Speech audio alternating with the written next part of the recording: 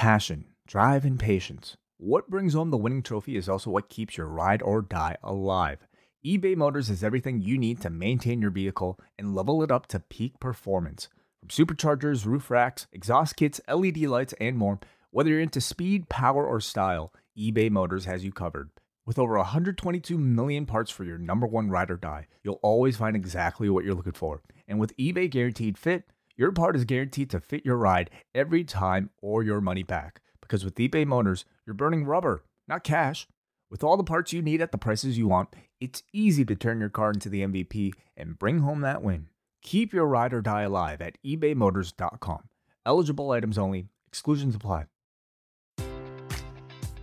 Enjoy all your favorite sports like never before at BetMGM. Sign up using code CHAMPION and receive up to $1,500 back in bonus bets if you don't win your first bet. When you register with BetMGM, you'll get instant access to a variety of parlay selection features, live betting options, and the best daily promotions in the business. And with BetMGM at your fingertips, every play and every game matters more than ever. Remember to use code CHAMPION and receive up to $1,500 back in bonus bets if you don't win your first bet. Place your money line, prop, or parlay bets with the king of sportsbooks today. BetMGM and GameSense remind you to play responsibly. See BetMGM.com for terms. 21 plus only. Virginia only.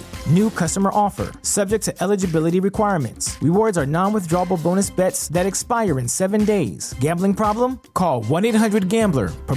Promotional offer not available in Washington, D.C.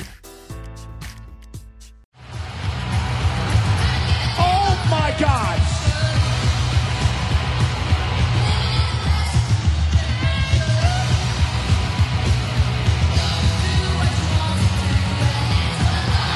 The rumors are true. Ronda Rousey is here.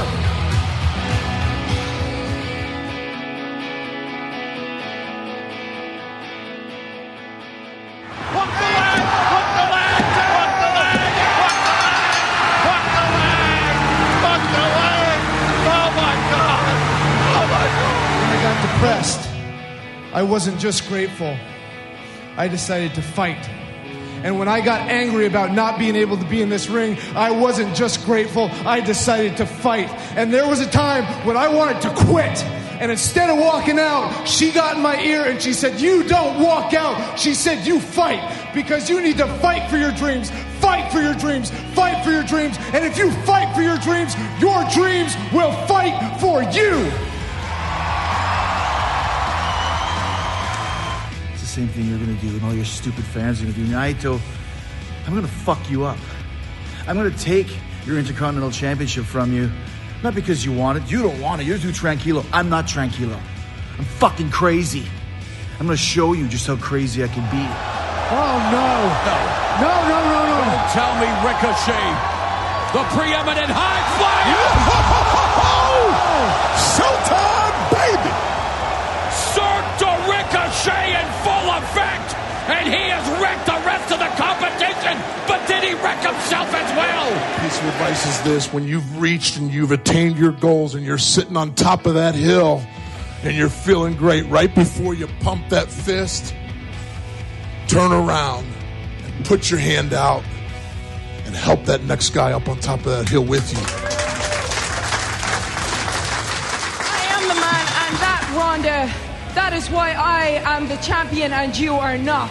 I have been tested daily, weekly, monthly, and yet here I am, the most relentless person that you have ever met.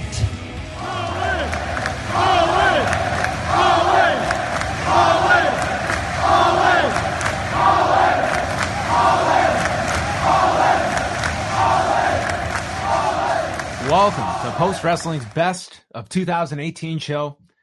I'm John Pollock, but given that the man is here, Davey, can you give us an official? Hello. There we go. Hello. Davey Portman and Braden Harrington are here in the house at Post Office West, and of course, Wei Ting, where for the next umpteen hours, we are going to go through all of our Best of 2018 picks and much to come. So welcome, everyone. If you are watching live, Hello. welcome. And if you are listening on Friday or at a later date, welcome as well. Hello as well.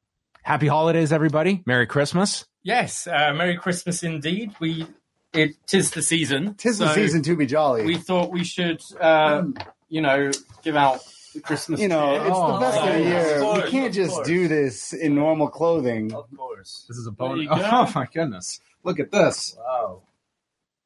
There you go, It's Brayden. Christmas Thank time. you so much.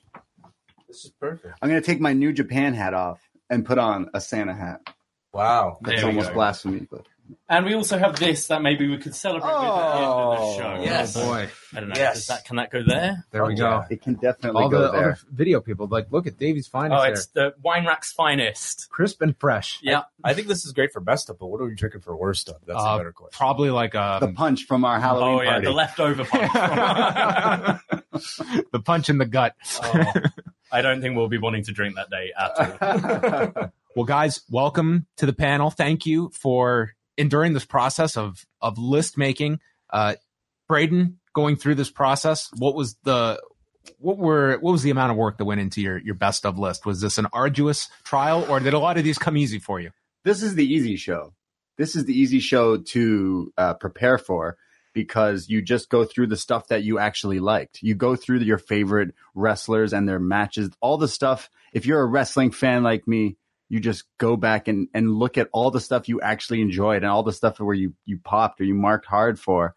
This was super easy and great. The past week, I knew I had the categories. I just went through them.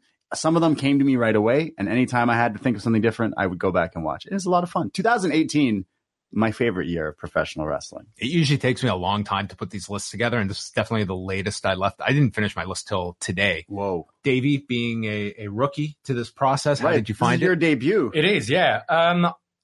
Some of them came very easily. If you listen to our show, you know some of my answers to this already. But yeah, a lot were a lot trickier. Pretty much for the last few days, all I keep getting from Brayden is, "Yo, what's your best podcast?" Today, you'll find out. Today, Brayden tweeted out to everybody, "What's everyone's match of the year?" I had to, fish it out there. I had to see what was going on. But I'm pretty sure there's going to be stuff that comes up that I'm like, "Oh, damn, how did I forget about that one?" Right. My trick is let John go first and then just say what he says. That's my trick, Dave. Well, maybe I should go last then. Wei, you are a very, very busy man. The amount of hours that you sleep, I don't even know if they equal double digits most weeks, but tell us what this process was like for you.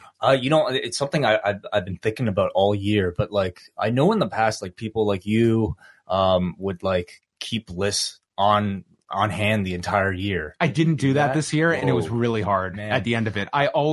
I learned after a few years of how hard it was at the end, like matches of the year. I started keeping throughout the year, I'd write down stuff like that. And this year I didn't do any of that, and I really paid for it. Starting January 1st, I know I am starting up a notepad just to write all of these categories down, because it was really difficult. It took me basically a whole evening to kind of come up with a lot of my choices. Now, you're listening to Four Voices, and you'll be hearing all of our picks, but we have a fifth panel member. It's been a big week for the audience. Not only are you the authority, but you are also the fifth panel member, because we put out our survey earlier this month and everyone got to vote, and the results are in. So we will be chatting about all of our picks, and then we will get the listeners' picks in all of the categories. And I want to give a big thank you right off the bat to Chris Engler, the man who compiled all of the stats in record time. That's crazy. Thank you very much. So without further ado, the way we are going to do this, we are going to start at the bottom of our list and then move our way up to the most prestigious awards. So our first category, and we changed them up a bit this year. So there's some returning favorites and some brand new ones. Our first category is Best Interview on a Podcast, YouTube, or Other Media Outlet. And I'll start. We'll mix up the order throughout this. My pick was Kenny Omega on Talk Is Jericho right after Wrestle Kingdom. And what I enjoyed so much about this interview was that it was a deconstruction of their match and just the two kind of getting into their heads of everything. They pretty much went through the match of why they did things, how stuff on the undercard influenced certain things that they weren't expecting. And I just thought it was it was also such a quick turnaround for the match. I feel this was only a few weeks after, so it was fresh in everyone's mind, and just a really unique idea, which I find Jericho does quite a lot on his podcast, coming up with different angles than just doing standard interviews. So that was my pick. Let's go to Davey. I picked exactly the same. Oh, wow. I thought that show was really interesting. There was a bit, basically, something Marty Scurll did in that 4-way kind of screwed up the Jericho match. Ospreay. Yeah. He does a moonsault, right? Exactly. Yeah. And I think it's the Bucks go up to Omega and are like, hey, they're doing that thing you're going to do. So I think that's why they then did the stomp onto the table. Right. And it's all these little things that you don't normally ever hear about. So that was super interesting for me. I'll go ahead. I don't listen to a lot of interviews, but I did actually listen to that because, I'm obsessed with that. But I'm going to say not just one interview, but I'm going to just pick a person that gets interviewed. And every time he does, I have to watch it. And it's outside of wrestling, kind of. It's John Cena. He's been doing a lot of promotion for Bumblebee. And John Cena is a weird dude. Why are you always wearing a suit? I watched him do an interview. I think it was like Good Morning America or like at a Comic-Con. And he wore a suit and the Bumblebee mask. And I just don't. Every time I have to watch him, it's insane. So I'm picking that. He's a really well-dressed. Why is he always in? He's huge. He just looks big people in suits. That's what they call being on brand. I guess. At his level. He's corporate now. Something's odd about him. Like his sense of humor is very interesting. Yeah, and it's not fully what he lets on either. On his wrestling persona or anything else. I find him very interesting as a human. Like he can play the piano. That thing that came out. Chinese. Yeah, like he's weird. When do you have the time to do all that? Like I don't have the time to compile this list. And he looks I like just that. work in a bar. So funny you asked that because he did a video for GQ or something where he talks about his daily routine, and it starts at something ridiculous like 5 a.m. And then he gets his workouts in. He practices Chinese. He practices piano. He does his whatever wrestling related tasks are. Crazy. And then he goes to sleep at maybe 2. So he'll get 3 hours of sleep, and then the day starts again. Yeah. So literally, every time he comes on TV, I have, especially him and Jimmy Fallon, it's just so weird dynamic. So I picked that. All right, Joe. And Way. I thought it was about to be our first clean sweep of the day because I also thought Talk is Jericho with Kenny Omega was probably my interview of the year. To be honest with you, it was a little bit tough to figure this one out because I don't know how many interviews really stood out to me. The other one, honestly, I could think of was The Undertaker on that Ed Young interview, and it was that one was more bizarre than anything I would say. There was the novelty of it being the Undertaker being interviewed. I didn't know if it was that great of an interview. The Post Wrestling listeners gave us a tie between Kenny Omega on Talk is Jericho and Undertaker being interviewed by Ed Young with 7.3% of the votes. But there were a number of interviews throughout that got votes. What are some other ones? Some other ones included The Elite on Talk is Jericho, Jake Roberts' recent appearance on Joe Rogan, the Young Bucks and Cody on Talk is Jericho, a few post ones with Morrow when he was on with us, when Arda was on with us, a vote for Dr. Courtney Radge from our Crown Jewel post show. Lovely, thank you. So those were some of the ones receiving votes. All right, let us move on to best podcast that is not part of the Post Wrestling Network. And I think you can go many different directions here, whether it is a wrestler hosted one, whether it's another news one. There's a number of wrestling shows that I listen to. I give honorable mention to The Fix with Wade Keller and Todd Martin, to WrestleNomics Radio. But my choice was Wrestling Observer Radio with Dave Meltzer, Brian Alvarez, and Garrett Gonzalez, who is also doing shows with them as well, was my pick. Let's go to Way. That was mine as well. I also want to give honorable mention, though, to WrestleNomics and also to the Landmarks. They're two wrestling podcasts that I feel really have found their niche. WrestleNomics, of course, dealing with the economic side of professional wrestling. And then the Landmarks gives you a New Japan Wrestling fans, local New Japan Wrestling fans perspective. But for me, Dave and Brian, I think, are excellent. Besides the man sitting diagonally from me, Dave is, to me, the most trusted source for wrestling news.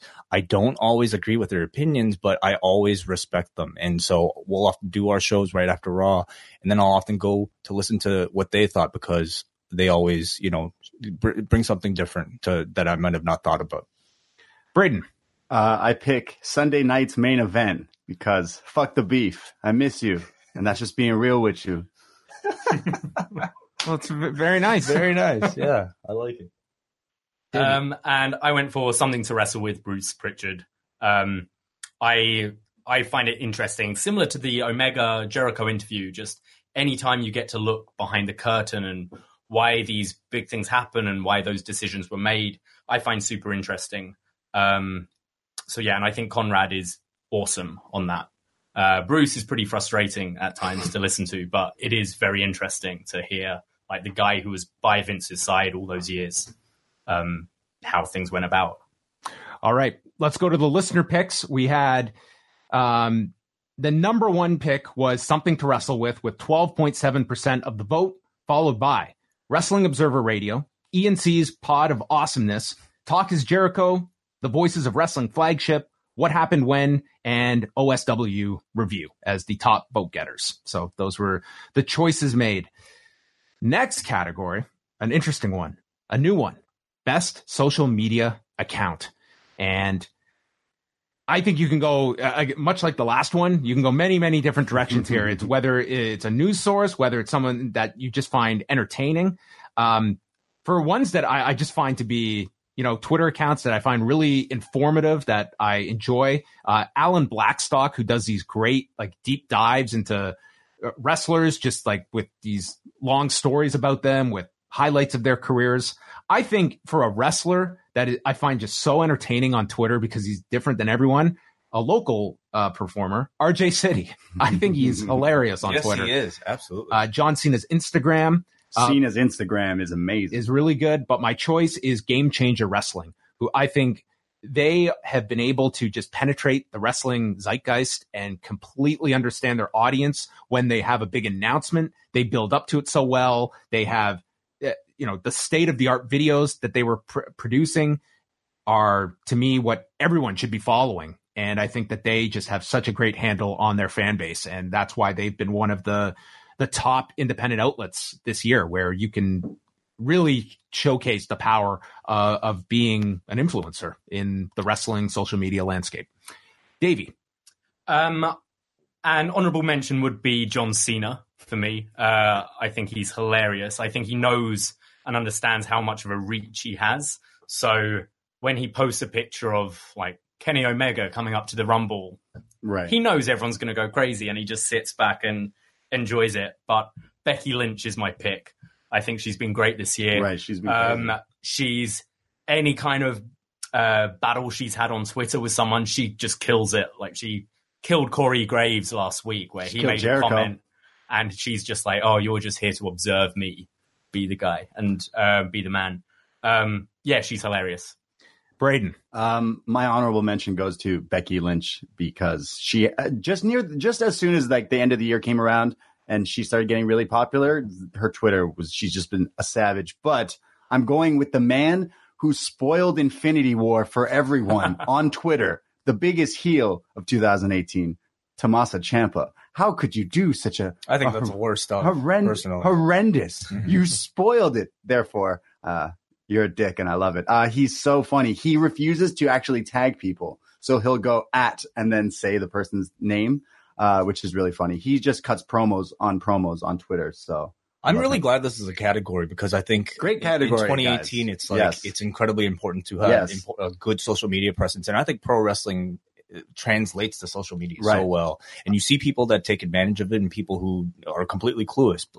But I want to give honorable mention to PCO, who I think has, for a man who's 52 years old, the man seems to understand viral videos way better than a lot of people my age or younger.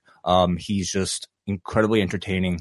Every single video that he posts with Destro, to me, he is a must follow. And but I have to also go with Becky Lynch. Even before she was the man, she was doing some really cool stuff on Instagram as a babyface, doing very clever, displaying her wit in many creative ways that obviously we didn't get to see on TV. But the moment she became this new character, she's taken that concept onto Twitter in a whole new level. So she's my favorite social media account.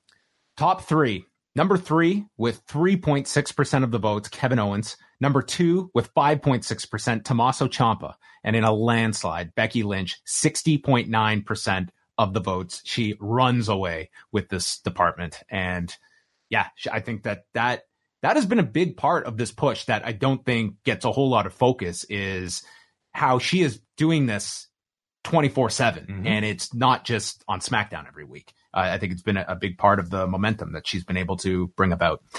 Okay, now we go to most improved performer.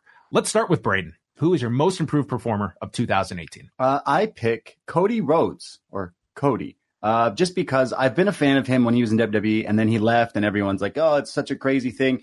I was never a fan of his wrestling. I always thought he was a good promo. I thought he had a good character. He's a Rhodes kid. It's instant money, but his matches just really never did it for me. But then I watched him at Wrestle Kingdom against Kota Ibushi, and I was like, that wasn't bad. And then I got to see him and Kenny in Kota. Maybe it's just Kota Ibushi who makes Cody Rhodes a better wrestler. However, his matches this year were way better than anything before. So I think Cody Rhodes has improved greatly. Davey. I honorable mention to Buddy Murphy. True. He's someone who was on NXT for a while. He was tag champion for a while. To be honest, back then, I wouldn't be able to pick him out from which one's Wesley Blake, which one's Buddy Murphy. He didn't really do anything for me. I think he's completely reinvented himself. He's helped 205 such a great deal, and he's a fantastic wrestler. But my most improved has to be, again, to Becky Lynch. I was never a fan. I know a load of people liked Becky. I've never liked her. I found her irritating. To me, she was like that cover teacher at school who would come into your lesson when your teacher's sick and would try to make you enthusiastic about learning and would try to talk on your level by saying words like bro and things, and it would just put me off completely. That was Becky Lynch until... This was a hatred Davey had. Yeah, he actually did not really dislike He's Becky. British. They don't like Irish people, you know? But yeah, like the change in character really won me over. She's fantastic. She's putting on fantastic matches. Everything from the social media account to her interviews, everything. I think she's all round improved. My honorable mentions were two female performers, one being Bianca Belair, who I think is going to be a big, big breakout star for them, and Tessa Blanchard on Impact Wrestling, who I think has become the best part of Impact Wrestling. My choice was Hangman Page, phenomenal G1, certainly a big part of the elite, but I think sometimes he's not the focused member, but I see him having a huge upside in 2019, him being part of that group that is leaving Ring of Honor. I think that's a big hole to be leaving in Ring of Honor, losing Hangman Page, and I think he has just matured into an excellent, excellent performer. Wei. Page would be my honorable mention. I think he's been fantastic, not just as a wrestler, but also as a personality. But if we're simply comparing somebody's stock from 2017 to 2018, I think it has to be Becky Lynch. Our listeners voted third place with 10.1% of the votes was Hangman Page. 10.8% of the votes, just edging out Hangman Page, was Becky Lynch. 19.3% voted for Velveteen Dream as the most improved. He just keeps getting better, though, babe. He was a lot of people's pick last year. Right. I don't know if he's made the same improvements year over year. I think he has improved, but he just keeps getting better. So next one is Angle of the Year. I went with Gato turning on Kazuchika Okada after their long association, and then Gato going against him. I thought that this was the fact that they kept them paired for so long. The turn meant something. We recently watched SummerSlam 2013, where they did it with Paul Heyman and CM Punk. And yes, they had the affiliation, but it to me wasn't years. It was 6 years of these two attached at the hip. That Gedo, this was his protege, and I thought it was a great angle when they finally executed it, that you actually had sadness that these two are no longer together. Wei, what was your angle of 2018? My angle of the year was the Bullet Club is fine storyline, where Cody and Kenny Omega butted heads for the leadership of the Bullet Club, tearing the entire group apart. It was a story that was largely told in being the elite, and I just thought they did a great job turning an organic rivalry between two alpha males in the stable into a war that split the entire team apart. In the process, I thought Cody turned into one of the hottest heels of 2018. It reunited the Golden Lovers, and I felt it was a feud that was responsible for selling out Supercard of Honor, making that strong style evolved main events mean so much. And at that time, I'm sure it played a big part into the success of All In later on in September. Braden. Yeah, I'd have to say honorable mention to that Bullet Club simply because they made a whole angle pretty much over a YouTube show, and it's really cool. But I watch NXT every week, and I wouldn't necessarily say this is the best angle, but I'm going to say it's my favorite angle because this is my number 2. Okay, because I might put this as a worst angle as well. Oh, maybe we don't have the same one in mind. No. I'm talking about how for 3 months we didn't know who attacked Aleister Black, who did do the attack, and I hated it. I hated the whole angle and everything. But then when it was the final reveal, I was like, this is so fucking great. And it was when it was revealed that Johnny Gargano turned and it was the evil guy. And there was so much other things in wrestling this year, but this one had me like laughing and enjoying it. And I just was like, you got me, and I love it. So that's the angle, but not necessarily Aleister Black being attacked, but the reveal that it was Gargano is what I really liked. That was my favorite this year. David, did you go with the same, or did you have a new one? Yeah, who killed Aleister Black? That was my best angle of the year. What I like with NXT is it doesn't feel like pockets of different wrestlers on islands doing their own thing on the show. And this storyline accentuated that. Everyone was involved in it, from the women to the tag team to the men's division. All of them were involved with this angle. And then the payoff made sense. It wasn't Rikishi who did it. It made complete sense. You were mad, actually. I was mad. We watched this, and I was really laughing, and he was so mad. But it made complete sense. It was Johnny Gargano. He was kind of justified in doing what he did. It made complete sense for the story and completely changed his character in the process, and then led to an awesome match. So, yeah. Who killed Aleister Black is mine. Yeah, I thought the payoff when Aleister Black storms into Full Sail and is killing everyone, it's like, this guy is a megastar. Right. That is just, could be a top babyface on the main roster. I thought it was such a great, climax to all of it. And yeah, that was my honorable mention. Yeah, when he walks in there, he's hauling out, he's kicking people left and right. It's like Stone Cold coming back. Austin when he took on the Alliance. It's so cool. And all that. I showed a non-wrestling friend the match, and in the video package, they show that clip, and he was like, who is this guy with the tattoos? He's so scary walking around kicking people. It's true. It's great. Top 3 were the Golden Lovers reunion. Number 2, who attacked Aleister Black. Number 1, the rise of Becky Lynch, which I don't know if that's not really an angle. That's right. more, she turned on Charlotte, though. I guess that's the angle. But that got 19.6% of the votes. This is another new one that we added. Best celebrity involvement. Let's start with Braden. Who came into this world and just wowed you? I instantly wrote down David Arquette and then deleted it instantly. You thought about saving it for worse stuff. Yeah.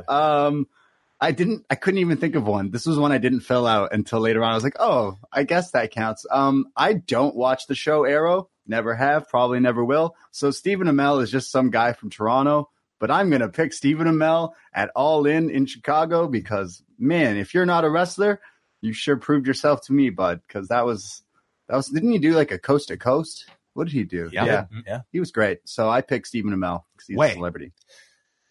I'm so excited for this one because my favorite celebrity involvement of 2018 was Wheatus. Fuck you. Playing Nate Webb's entrance at Joey Janela's Lost in New York. I did not watch the show live, John, but I saw it after the fact, and it was spectacular. Maybe the best entrance of 2018. This is one of those categories that I was having a hard time with, and then I remembered that.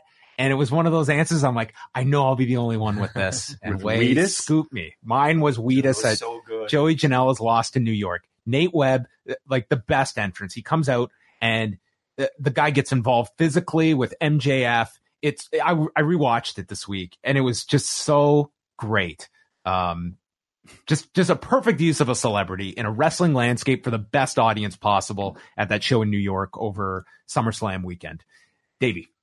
I couldn't really think of anyone else apart from Stephen Amell in All In. I thought the build was pretty good on being the elite, and he pulled off a good match. It wasn't by any means the best match on the show, but he did fine. And I also couldn't think of any other celebrities. Yeah, it kind of goes to show, like... Maybe... Can I read a few of them? Okay. Oh, yeah, I was going to say, who else is there? I'm not going to read all of them, but just to get you... first of all, we got one vote for Weezer at Lost in New York. It was not Weezer. Wale hosting the rap battle was thrown in there, which was that this year? Oh, was that this year? Last year. That was not this year. That might not have been accurate then. Yeah. Kid Rock at the Hall of Fame. Enzo Amore at Survivor Series. Billy Corgan and the NWA. I guess that is considered. We did get 2 votes for Wheatus. There was a separate, so technically they should have had 3 votes, I guess, if you include Weezer. John Oliver's criticism of WWE in Saudi Arabia, I guess, that got multiple votes. John Mayer ringside at All In. Nita Strauss playing Shinsuke Nakamura's entrance. And then the top 3, the third one I don't think counts. Ronda Rousey and WWE. Second was David Arquette, Nick Gage, and number 1 by a landslide. 52.5% of the votes for Stephen Amell at All In against Christopher Daniels. This might have been maybe a more competitive category had it been like 2008 or something like that. Mm-hmm. Bob Barker or whatever they had those people. Maybe wrestling's moved on. Good. Wheatus kept it alive. So the bar is going to be upped in 2019.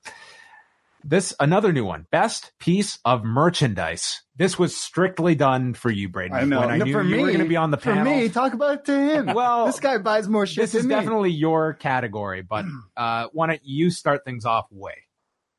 Oh, okay. Yeah. Threw a curveball there. I thought this was an important category because, especially, us being at All In, we saw the importance of T-shirts as really as I look at all this as sort of a lifeblood of independent wrestling and wrestling in general. Wrestling fans, for whatever reason, just take to T-shirts the same way bands, music fans love T-shirts. So, there were a lot of great choices. I thought this year, I felt my favorite shirt this year was the Villain Club Gold Edition. I looked on Pro Wrestling Tees, and this was, it seems like it was the top selling shirt of the year. Something about Marty Scurll's aesthetic fits so beautifully with that iconic design of the Bullet Club logo. And I thought when Pro Wrestling Tees or whoever was involved made this gold colored version, it just added that perfect classy touch to really dress it up and make it, to me, my favorite shirt of the year. Just dripping in that villain finesse. Pro Wrestling Tees have I'm wearing, thanks Scrump. I have too many. That's a great hoodie. Yeah, it's very comfortable. I wear it a lot. ProWrestlingTees.com. It's very comfortable. Keeps me warm. Before we all went to Chicago for All In. Before we went there, Scrump sent me like a year ago prior, more than that, Bullet Club with the Chicago flag logo. And I was like, oh my God, he sent me this because Punk is coming. And then years later, we found out that wasn't the thing.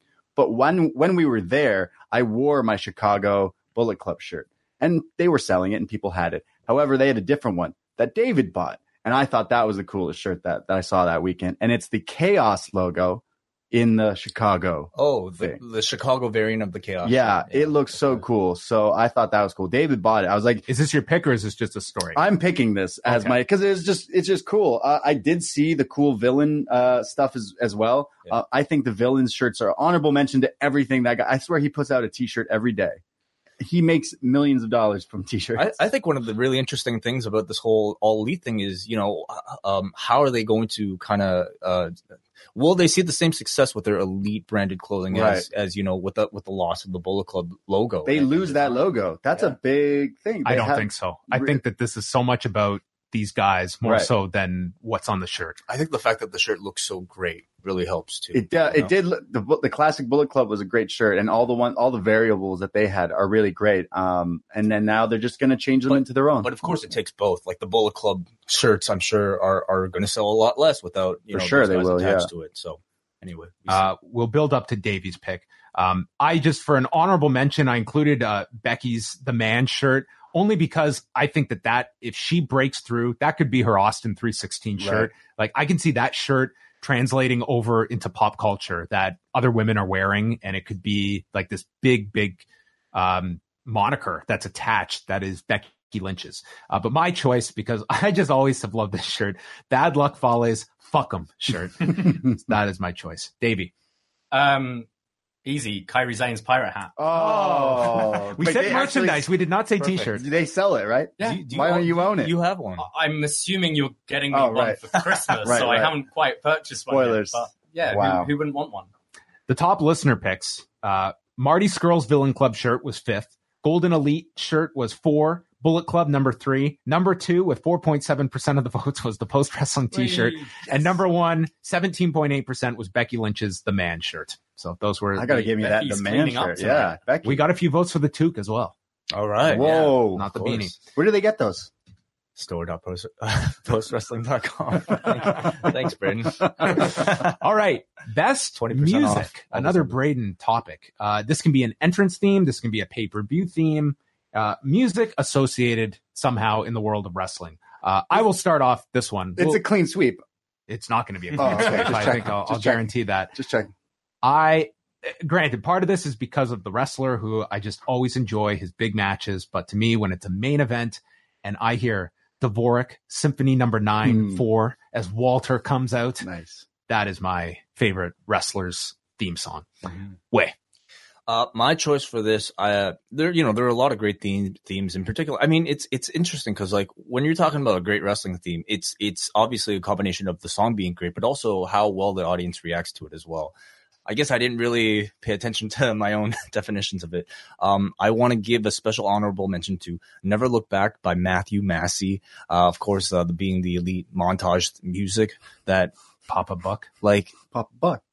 A really bad song, like genuinely, but the fact that like it's connected so well and its cheesiness with that type of YouTube video, I think really makes it stand out. But my actual favorite song related to wrestling this year was a gentleman named Josiah Williams, who goes by Wrestle and Flow on Twitter. Right. He basically, what he likes to do is he takes remixes from entrance themes and he freestyles all over them. So I kind of want to just use this time to kind of give a bit of a spotlight on him. My particular favorite song that he did this year was of the Gorillas of Destiny theme song, which was a song that I never really paid all too much attention to before, but to have his wonderful lyrics over top of it, his wonderful flow on top of it, made me pay a lot more attention to that song. It was my favorite wrestling song of 2018. Davey, what was your best music of 2018? I went for Blood in the Water by Grandson. Yeah. NXT TakeOver Brooklyn 4. You may recognize it from the show Riverdale, John. A great pick. Just checking. It's there's something when you're at takeover events when the loading screen comes up of the next match, and this song just fitted it so well, and the crowd always go nuts whenever. I mean, it's always stacked, those cards, so whatever image comes up, and I think the kind of like high pitched manic siren sound of this song just perfectly fitted for this, perfectly fitted for the feud between Ciampa and Gargano.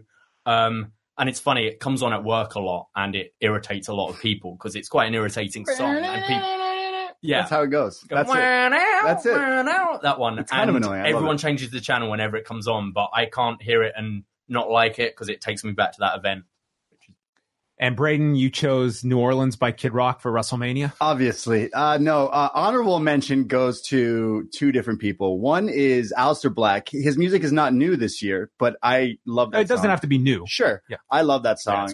No Man is Purely Whatever. But honorable mention goes to Tainara Conti. Oh, her songs are banger. That's not me. It's like a Dizzy Rascal. It's like it's like Skepta or something. I don't know. It's lit. However, I have to ask you something. Are you all in? Because that is my number one. I forgot about All In. Downstate. Are you all in? The theme song for All In. The amount of hatred I grew for that song on that car ride, that longer than needed car ride to Chicago, was unbearable. I think we listened to that song about like 103 and then we ran by. times. Well, you weren't around. Me and Way walked right past Downstate at the convention. They were just hanging around. How do you know what Downstate looks like? How do you know what they look like? Because there was a sign that said Downstate next to them. That song was amazing. They play. I called it. They played it for every video, for everything in the arena. Being at that arena and then hearing it every time, I just giggle because I annoyed you with it. But actually, it's a banger. The listener selections. We'll do the top 5 here. Number 5 was Minoru Suzuki. Number 4, Tommaso Ciampa. Number 3, Undisputed Era. 2 was Aleister Black, and number 1 was 16% of the votes, Shinsuke Nakamura. I presume the newer, one, updated actually, heel version. Honorable mention goes to Ciampa's music. He did not have music before. He would come out with nothing, and then people would just boo him, and then he added music and then cut a promo about it. It's pretty cool music, actually. I will say among the better entrances of the year for pro wrestling, that Nakamura entrance at WrestleMania, I thought was awesome. He comes out, he's just totally like in his Michael Jackson skin. It was an awesome entrance. With I like the addition to the Nakamura with the lyrics and stuff. In the eye, I like the newer one better than the last one. It's gangster. All right, best digital series. This can be, you can go many different ways with this. What was your choice, Braden? I enjoy the 24 show. I believe it's called that. I don't have the network. I just leech off of David's. And whenever a pay-per-view ends or a Raw ends or whatever, and then they air like those 24 specials, I always get sucked into them. There was one, was it this year that they did the one on the Hardys? Yes. That one was crazy. I'm a huge Hardy Boys fan, and that like they showed their like demons a little bit. Like they didn't kind of gloss over things. They were like, hey, this is what's the deal.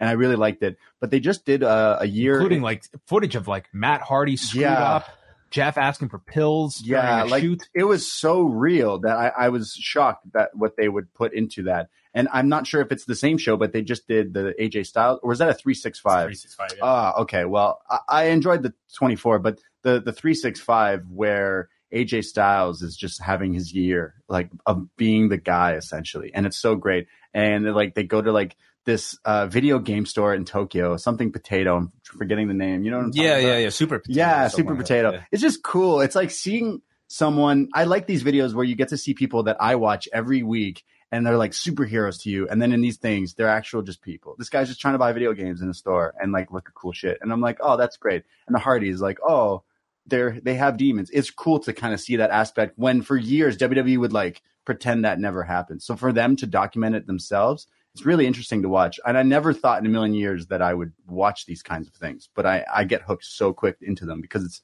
it's interesting. So I give shout out to, I don't know which one. I don't even know the names of the shows. 24, 365, whatever it is. I picked that. Okay. Those are two different series. So you're picking 24. Davey.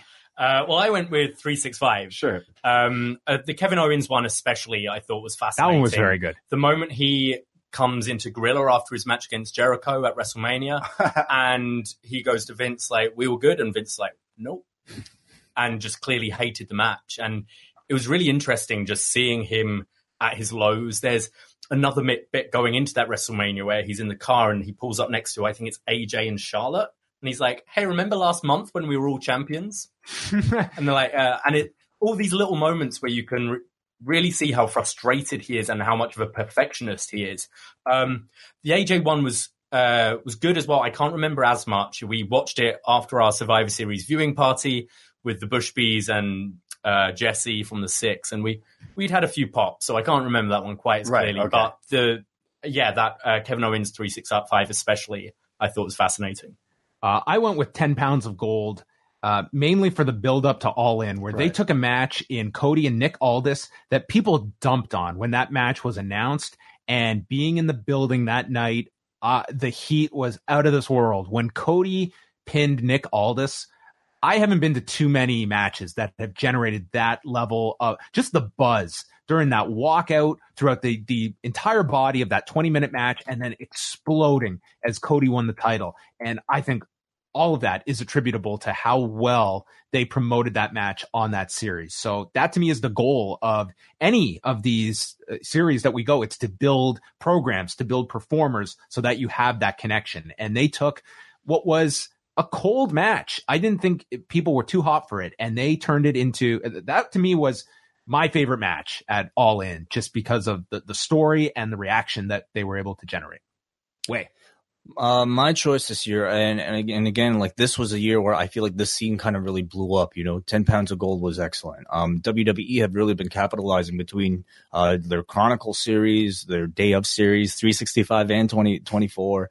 But also on YouTube, a lot of wrestlers themselves are taking kind of social media into their own hands and providing their own passions in video form. And of course, Up, Down, Down deserves a shout out. Sheamus's workout videos deserve a shout out. Zack Ryder and Kurt Hawkins have an action figure YouTube series. Yes. I don't know if you know that. Yes. But to me, the king still is Being the Elite. It's a show that I feel is more relevant most weeks than Raw. I hold it responsible for for being a significant factor in selling out All In, filling the arena for Supercard of Honor, and anybody who seems to appear on that show, between, people like Flip Gordon and SCU, their careers have skyrocketed, I would say, because of their association.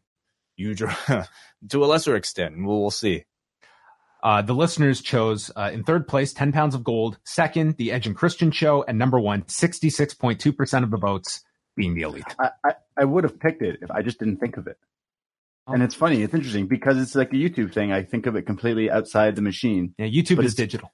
But you know what? I love that show as well. So I say what up to that. Yeah, You're down for 24. It's written in stone. Did everyone have a choice for best book? Did this come down to me? Am I alone here? I'm choosing that on behalf of the panel. Nitro by Guy Evans. That was great. That was a good read. The history of WCW that I will lend to all three of you. Davey can read it a second time. Honorable mention to Death of the Territories by Tim Hornbaker, which was also a really great read on the history of just the whole territorial system. And our listeners chose, in third place, Crazy Like a Fox on Brian Pillman by Liam O'Rourke. Number 2, Eggshells by Chris Charlton. And number 1 was Nitro by Guy Evans with 32.5% of the votes. Next topic was, okay, this is where we separated them. We are going to give our pick for best TV show overall, but this is specific to best wrestling TV episode. One specific episode of a series from this past year. So I'll start things off. I chose the September 8th episode of Ring of Honor, which featured one of my favorite matches on television this year. It was Jay Lethal and Jonathan Gresham in their Iron Man match. One of the best matches I watched on television this year, maybe my favorite televised match. Just an excellent star-making performance from Jonathan Gresham that I think, he has had a lot of buzz on him, but this match I thought kind of had him break through to the audience. And Jay Lethal was excellent throughout this match. Some people gave this 5 stars. I thought it was just a tremendous 60-minute episode led by that title match. Braden. I kind of just did what you did. I picked a TV match that I really liked, and I kind of just picked that. It wasn't an Iron Man match that took up most of the episode, but it was an episode of NXT. It was the tag team title match between Mustache Mountain, Trent Seven, and Tyler Bate versus Undisputed Era. And it was where this match happened on TV, but because of that, I'm picking that episode. It's so hard. This was a hard one to pick because I'm thinking of so many things that either happen on like a Raw or a SmackDown or an NXT that I really, really liked.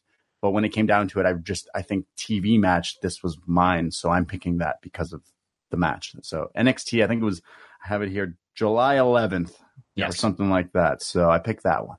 Davey, your favorite episode? So I picked that one as well. I worked backwards, so I picked that TV match. But when I looked at the whole episode, you had Danny Burch against Adam Cole, and that match was fantastic as well. Danny Burch is him and Oney Lorcan are so good on NXT TV. They just bring it every week, and Adam Cole is obviously fantastic as well. And my girl, Kairi Sane, was on this episode as well. So to have that makes Kairi, a hard-hitting singles match, and that tag match. Isn't that the first 5-star match on WWE TV? Like in TV. In TV. True. Years? Probably. If ever? I don't know. I really enjoyed that match. If you consider it TV, I guess the lines are a little blurred, but we're talking, I guess, weekly series. An episode. Yes. Weekly episode. With commercial breaks, Way. My choice this year, I mean, first of all, this is a category that obviously really benefits, the hour-long programs. Like, I'm trying to think of, was there an episode of Raw or SmackDown that could be in contention for this? I mean, there was. That Seth Rollins Iron Man match one probably came. That got a lot of votes. True, yeah. The gauntlet one. Yeah. But at the last minute, I realized, this is best TV wrestling episode. So I went with Glow, Season 2, Episode 4, The Mother of All Matches. This was the episode featuring the Welfare Queen, of course played by Kia Stevens, formerly Awesome Kong, who visits her son at Stanford University. And the episode deals with her being forced to confront her own discomfort with playing a negative African-American stereotype for a pro wrestling audience. I thought it was incredibly complex and deep, and Kia Stevens was amazing. So if you're going to watch any episode of Glow this year, I urge everybody to check that one out. All right. This was a strange one because the listeners, 30.7% of the votes was for other. I don't know what that means. So that one's thrown out. Yeah. So the number one choice was with 9.7%, the July 11th, 2018 episode of NXT with Undisputed Era and Mustache Mountain, followed by the Raw episode with the Rollins Gauntlet match and the NXT episode from July 25th, that same month, with Aleister Black versus Tommaso Ciampa. Ooh, yes. That was a good match. That was where Ciampa won the title. Yeah. All right. Now we go on to best wrestling television show. So this, you're encompassing an entire series. And I'll start the thought off because I'm dovetailing off of Way. I chose Glow as my favorite wrestling television show. I thought that the second season was, I thought it built upon the first season. I thought they went deeper with a lot of the different characters, with Kia Stevens being one of them, who was the star of that episode. And I thought that they were able to, just peel back a lot more layers and go deeper with many of them. So Glow was my pick. Let's go to Davey. Surprise, surprise, I went for NXT. Not only is it my favorite wrestling show every week, I think this is the best year NXT has ever had. And NXT is always pretty strong, but the whole year's been solid. And obviously, jumping on the show this year, I've been watching it and talking it and thinking about it more than I normally would. But week in and week out, it's very rare we come off a show and go, ugh, like, what do we talk about there? That was awful. See, you guys watch a 3-hour show or a 2-hour show, and you're like, holy shit. We watch 1 hour, even if it's bad. It's like, that was 1 hour. So I look forward to NXT every week. I love that show. Well, I picked NXT. Surprise, surprise. David is absolutely right. This is the best year in NXT. When this show was really getting going, when you had like Finn Balor, everyone was like, this is amazing. This is so cool and so niche. And then look where it's like even evolved to. It's so fantastic. And yeah, it's only an hour. So I look forward to it because I'm like, oh, they tell me what matches are, if there is any big ones. They tell me what it's going to be. I know they're going to deliver. It's only an hour out of my life. I can totally watch it. And I always watch it. It's great. They promote for the next week so well. They're so smart. We've got an episode coming on tonight. And we know we know what it's going to be. And then we know what's coming on. They'll announce one match for 2 weeks from now and stuff like that. So it's constantly getting you excited about what's going to happen. And specifically this year, like the characters that you guys will probably review in the future because they'll all leave NXT. They might not be the same characters. Exactly. So we really like them for the way they were this year. Like there's so many different aspects that made this show great, but you can listen to us talk about it every Thursday on postwrestling.com. Take care of Lacey Evans and EC3. Yeah, take care of the riffraff there. Take all of it. We're all the general manager now. Yeah. So it's we are the general manager. Yeah. Wait, what was your best wrestling TV show? You know, I certainly would have went with Glow, but I think like for this category, I definitely look for quality of output and consistency of output. And to me, it has to be NXT. You know, when we look at 52, 53 episodes a year and all of them, even the worst ones being pretty okay and pretty decent. And I think just doing a great job of like giving you non-insulting professional wrestling in a high quality form. So yeah, that gets my vote. Top three were at number 3 being the Elite. Number 2 was SmackDown at 16.8%. And number 1, 66% of the votes. Raw. No, NXT. Raw did not fare well next week in our voting. Okay, we continue on up and we go over to Best Event. This was a tough category. I had Wrestle Kingdom down here. I had Dominion down. But the one I went to, of all the shows I went to WrestleMania weekend, this was the one I did not go to. NXT TakeOver New Orleans. Whoa. That had the 6-way ladder match that had Ciampa versus Gargano, Black versus Almas, Baszler versus Moon, and me and Wei were barely conscious coming home, doing a podcast, and then watching this. And I'm like all groggy watching this. I'm like, this is a really, really great show. And, you know, we saw a lot of great wrestling that weekend, but it seemed that from start to finish, I thought that was the show of the weekend. And in my opinion, show of the year. Let's go to Wei.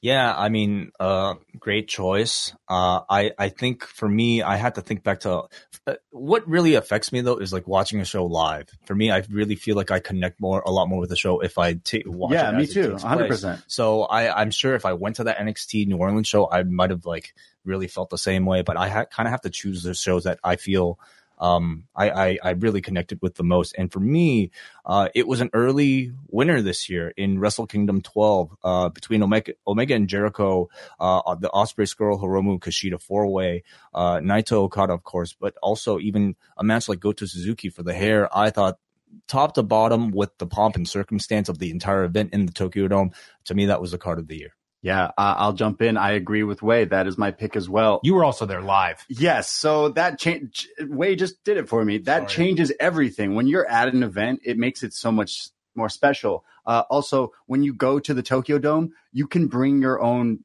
alcohol in. Guys, You can bring Number one your own right there. drinks. You know, and you can do snacks that at in. Raw. You can do that at just about any wrestling show. No, You can't bring your no, own. you can't. Oh, bring sorry. Your I own. thought you You're meant paying just bring your $15 own for it. alcohol. So I in. brought my own in, and I was like, they let me bring my own drinks in, and then I look at the prices for the drinks there, and they're so cheap. So I was like, oh, okay. Yeah, Wrestle Kingdom was so good. I traveled all across the world, and I went to this event. Really great event, though. I loved the 2 main events, and the 4-way holds a special place in my heart because I was so invested in all of the matches. And that 4-way though had the Skrull and Ospreay storyline, the Takahashi, and then you had Kushida. Like, everything in that event really. I couldn't pick the match I needed to go to the bathroom for. That's when you know it's a good event. When can I go get my beer? When can I go do this? I don't want to miss anything. That whole event was like my favorite thing I've ever been to. I can't ever see myself going to. I've never been to WrestleMania, but I can't see myself going to WrestleMania and being like, this is better than that, because it won't be. So I pick Wrestle Kingdom 12. So great. Before you give your answer, Davey, how many takeovers did you go to this year? Did you go to 2 or just 1? This year, I went to the Philadelphia Rumble. Oh, you were at Philadelphia. New Orleans and Brooklyn. Oh, so you went to 3. Done 3 this year. Did you go with a takeover or did you have another? I went with the choice? takeover. I went for takeover New Orleans. Just start to end, it was fantastic. I shared a room with 3 other people, and 2 of them went to the ROH show that night, and the others went to Takeover. And when we got back, they just said, I heard Takeover was awesome. We need to watch it now. So pretty much as soon as I got back from watching it, we saw it on our computer, and it was just the best show. That show is stacked. Among the top 12, every takeover ranked in the top 12. The top 5 events we'll limit it to here. Number 5 was War Games. Number 4 was Wrestle Kingdom 12. Number 3 was Dominion. Number 2 was All In. And number 1, with 30.2% of the votes, Takeover New Orleans. So takeovers did very, very well in the voting. Next is Best Broadcaster. Let's start with Braden. I instantly wrote Mauro Ranallo. Instantly, when I got this, I typed that in because I watch NXT. He's the greatest. Mamma mia. Oh, my God. But then rewatching matches for this whole thing, I realized we all take Kevin Kelly for granted because I had to watch, was it JR that did the commentary for the tag match, Golden Lovers and the Bucks? The US. He did all the US ones. Yeah. Right. I used to love listening to JR when I was younger, and it really affected watching. And then when I watched back some Kevin Kelly, I was like, man, I really like Kevin Kelly calling some of his calls are like legendary when he's displaying the stories of like the Young Bucks and the Golden Lovers and all these things. He gets really intricate without doing it. So I really like him. However, Mauro Ranallo is my pick. How like this big build up, and then you went a different way. I'm all over the place. Mauro Ranallo, the video. This is why I pick him. The video that they release now. They put the reaction video of him at the booth, and there's the one where he's like he jumps out of his seat so many times, and then the one where like someone actually goes flying at him. It's so funny. He like gets up and the guy goes through the table or whatever. So good. This guy puts so much of his life into this. Like he actually enjoys it, and it's almost like he's your voice in your brain when you shout and things go crazy. He's doing it for you. However, Mauro, as a huge wrestling and current hip hop fan, the pop culture references, they gotta he's at a 10, he's gotta go to like an 8. He's got going to an 8. Like he's probably going to a 12. Like, I don't know. I love Cardi B, but I don't know how many times I can watch wrestling with him mentioning Cardi B in one show. Like, Mauro, tone it down. No, I love you, but amazing. I pick Mauro, but again, Kevin Kelly's great. Way. I want to use this to, I didn't think you would pick, I guess, Kevin Kelly. So I wanted to pick Kevin Kelly because I thought he, to me, is quickly becoming as synonymous with New Japan for an English audience as Jim Ross was to the Attitude Era. And, while I don't think he's the best announcer in terms of technicality, in terms of theatrics, I think he's incredibly consistent. He comes through with a great deal of research for all of his appearances. And when the product is without him, it just does not feel the same. So I think, I think he's my favorite in 2018. He's an honorable mention for me. And I think an attribute about Kevin Kelly is that he is so versatile. It is very tough to develop chemistry with a partner. And look at how many different people he has worked with this year, whether it's Don Callis, Rocky Romero, Chris Charlton, Mark Wazorek, who was one of the announcers. There was the recent announcer who had come over from New Brunswick. Jim Ross, he called the Long Beach show with. I mean, he calls with so many different people, and it's always that consistency that really lends itself well to the product. I also want to mention Lenny Leonard, who I don't think gets a whole lot of attention. I think him and Excalibur are two of the more underrated commentators. More people are hearing Excalibur now. I chose Mauro Ranallo. I think that he had so much to those big shows at a time when the WWE product especially, I think the commentary is something that doesn't get enough criticism because as people look at the lack of stars, I think that there's a direct correlation to the commentary of how great commentary can help get stars to that next level. And bad commentary, whether it's jokes you're making and making fun of matches, or it's just diverting attention away, it can be it adds up and it's harmful to the product. And that's the complete opposite in NXT. And I think that that's a big strength of Mauro Ranallo that maybe is not one of the strengths that always gets brought up. Davey. Yeah, Mauro for me as well. He just makes everything sound epic. Calling Ciampa in the New Orleans match that sadistic son of a bitch and stuff like that. He gets into it, and you think, like, would Austin be where he was if it wasn't for JR? Like, you see clips of Austin, you think of JR, you hear that voice in your head. And I feel that with this era of NXT with Mauro. But also, Kevin Kelly, how would we know about Wrist Control if it wasn't for Kevin Kelly? That is my favorite thing. Try explaining Wrist Control to a non-wrestling It hurts more if you hold the wrist. Obviously. Like, keep hold of that wrist. And I didn't know that was a thing. Here are the top 5. Number 5, Don Callis. Number 4, Renee Young. Number 3, Corey Graves. Number 2, Kevin Kelly. And number 1, 39.3% of the votes, Mauro Ranallo. All right. The next category is Best Character. Let's start with Wai. Best Character. I'm kind of curious if we do get a clean sweep for this one, but I'm going to start off Becky Lynch. The man. We're not going to have a clean sweep. No, we're definitely not having a clean sweep. Okay. Let's see. I'm picking Balloon Okada. I'm kidding. I'm not picking that. I'm picking Velveteen Dream. I once did a show with you guys many, many years ago, and it was a worst of show. And I said the worst character of the year was this guy named Velveteen Dream because I fucking hate him. And I hate that he's just a guy who thinks he's Prince in a year that Prince died. He's taken this and changed it into something completely different. He wore Call Me Up Vince on his tights. I don't understand that, but I just like everything that it is.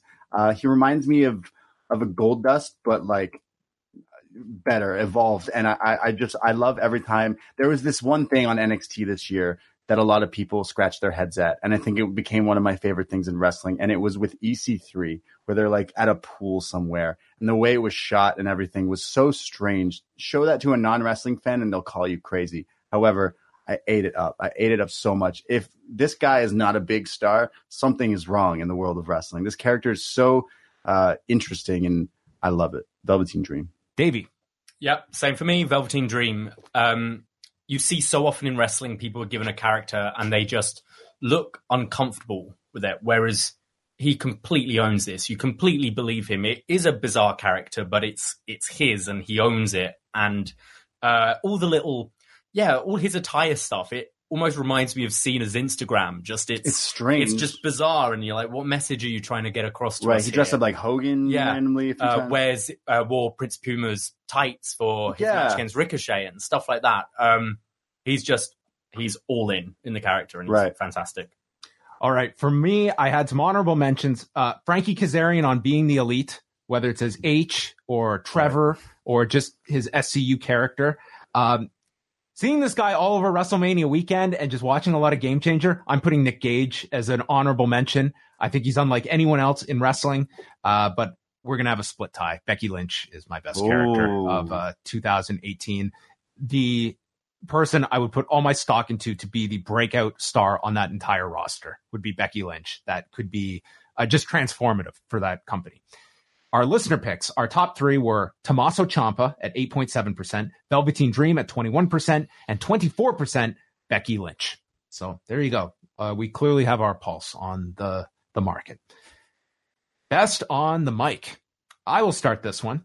I went with Samoa Joe, who I think has been fantastic through his speaking this year. And even if he hasn't always been booked the strongest, and I think has lost in key situations and hasn't been fully, his potential has not been fully realized, I think he's been dynamite as a promo. But I'll say this is not an easy category. When you say great promos in wrestling, it's not like this is a very deep pool that you can go into. I think promos are something that, as state of the art as the wrestling is, and there's some great stuff about wrestling, promos is not the department I look at that we are better off today. Like my honorable mentions were like Becky Lynch, Christopher Daniels, Eli Drake, who they're all great, but I don't think you have the depth that some of these other categories present. Let's go to Davey. Yeah, I found this one tough, and I came upon this name and I was like, yeah, I'm going to go for it. And I was running through my list with a friend of mine and he was like, you're crazy. Why have you picked that? And I went with Daniel Bryan. And I went with him because I believe him every time he speaks. And this is way before he's had his recent character turn. And he's fantastic now and is cutting great promos. But it all comes from a place of truth. Him giving his retirement speech all those years ago is one of the most honest things I've seen in wrestling. And then similarly, his announcement that he's coming back. And just every time he talks, he seems genuine. I believe him. And then he's from doing it all these years because he wasn't a good promo, but he can weave that in now with believability for the actual storylines that are going on. I've said a few times on our show, I like it when wrestling is treated like a sport. And he seems like someone who is, being interviewed as a sportsman rather than this big grand character. And it's great to now see him with this new heel persona that he can take it up a notch as well. I think if he keeps this up, I think he'll be a shoo-in next year. But great pick. Wei? I went with Samoa Joe. I think, even though he's had a pretty quiet end of 2018, I think he has exhibited skills of a really top of the line promo, at least in the WWE. I'm trying to think of it, probably in all of wrestling right now. I thought he really exhibited that in the feud with AJ Styles, doing all the stuff with AJ's family. I think he really exhibits a cockiness and a smoothness that you don't really often see in professional wrestling anymore. So my pick is Samoa Joe. I have a few honorable mentions. It goes to Becky Lynch. Every time she has that smug look and has the microphone, I already have to listen into her. Shout out to Kenny Omega because he can cut promos in Japanese and English. But I chose, this was really hard for me. This might have been the hardest one because I don't necessarily think of a person that's good on the mic. I think of actual promos. I think of things WH Park. Right. I think of things that were said on the microphone, like right when the reveal of Johnny Gargano, when he says, "I'm right here." That was something that was said. Or when Aleister Black said, "I'll absolve you of all your sins." That was something I liked. But I'm picking Ciampa simply because he's been the top heel in NXT. He screwed over his best friend, kept screwing him over, got the title, still was a dick. He does these videos where he's in the back of a truck and he'll cut promos like that. I just find he got the most heat out of everything. He got the most rise out of me too. So I'm picking Tommaso Ciampa. And I think that there's something to be said there that as great as this Daniel Bryan character is, that's my concern, is that this guy is just too entertaining to be a top heel. Ciampa he doesn't run that risk at all. He has run from anything that would be redeeming about him. Even when you could tell that the silent entrance was starting to get some buzz, changed it. Right. Some shitty rock. He's not even in the video game. That's how big of a heel he is. He's just good at making it. It's 60,000 points to buy the creative one. We're not having him. He's a heel in 2000. He's just a heel, man. He's a heel. I just and I picked Ciampa as my social media because he's a chirpy little fucker, isn't he? I love him. He's all in on the character. Yeah. Top three were The Miz at 15.6%. Second was Becky Lynch, 22.2%. And Samoa Joe won it with 24.7% of the votes. Daniel Bryan placed 5th. Yeah. All right, now we're getting into the big awards, starting off with Women's Match of the Year. We broke up men's and women's match of the year. This one, I'm curious if we get the clean sweep. I will start things off. I go back to Evolution, Becky Lynch versus Charlotte Flair. And of course, this can include the most recent TLC show. But that to me was a very important match on that show. I thought they more than delivered, and that was everyone's match coming out of that night. And I think solidified that show, that it's going to be a yearly tradition.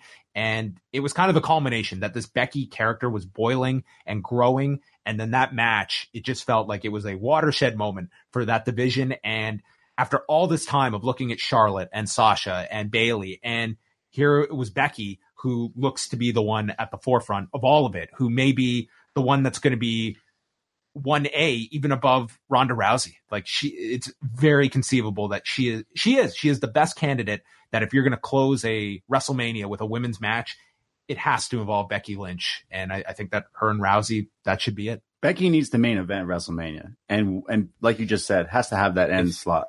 Like they have this like gift on their hands. You know, we know that they want to headline a show with Ronda Rousey probably at some point, but who's Ronda's opponent? And this is the perfect person. Right. Somebody who so might hot. even be hotter right now than Ronda Rousey. Right. So it's a no-brainer. Which you never could have guessed a year ago that this would be the scenario. So that was my women's match of the year. And I just, for sheer importance, it was also an incredible, incredible match on that show. Well, me and David, we watched a lovely show called the Mae Young Classic, and it had the glorious ladies of wrestling, essentially. But I did not pick a match that was part of that tournament. But that whole tournament is an honorable mention. Actually, Toni Storm and Miko Satomura. Oh my God, had to rewatch that match just to make sure. But you're right, John. Becky Lynch and Charlotte.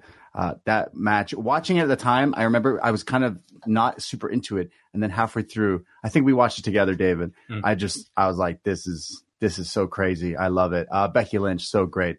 That is my women's match of the year. Charlotte and Becky tore that thing down.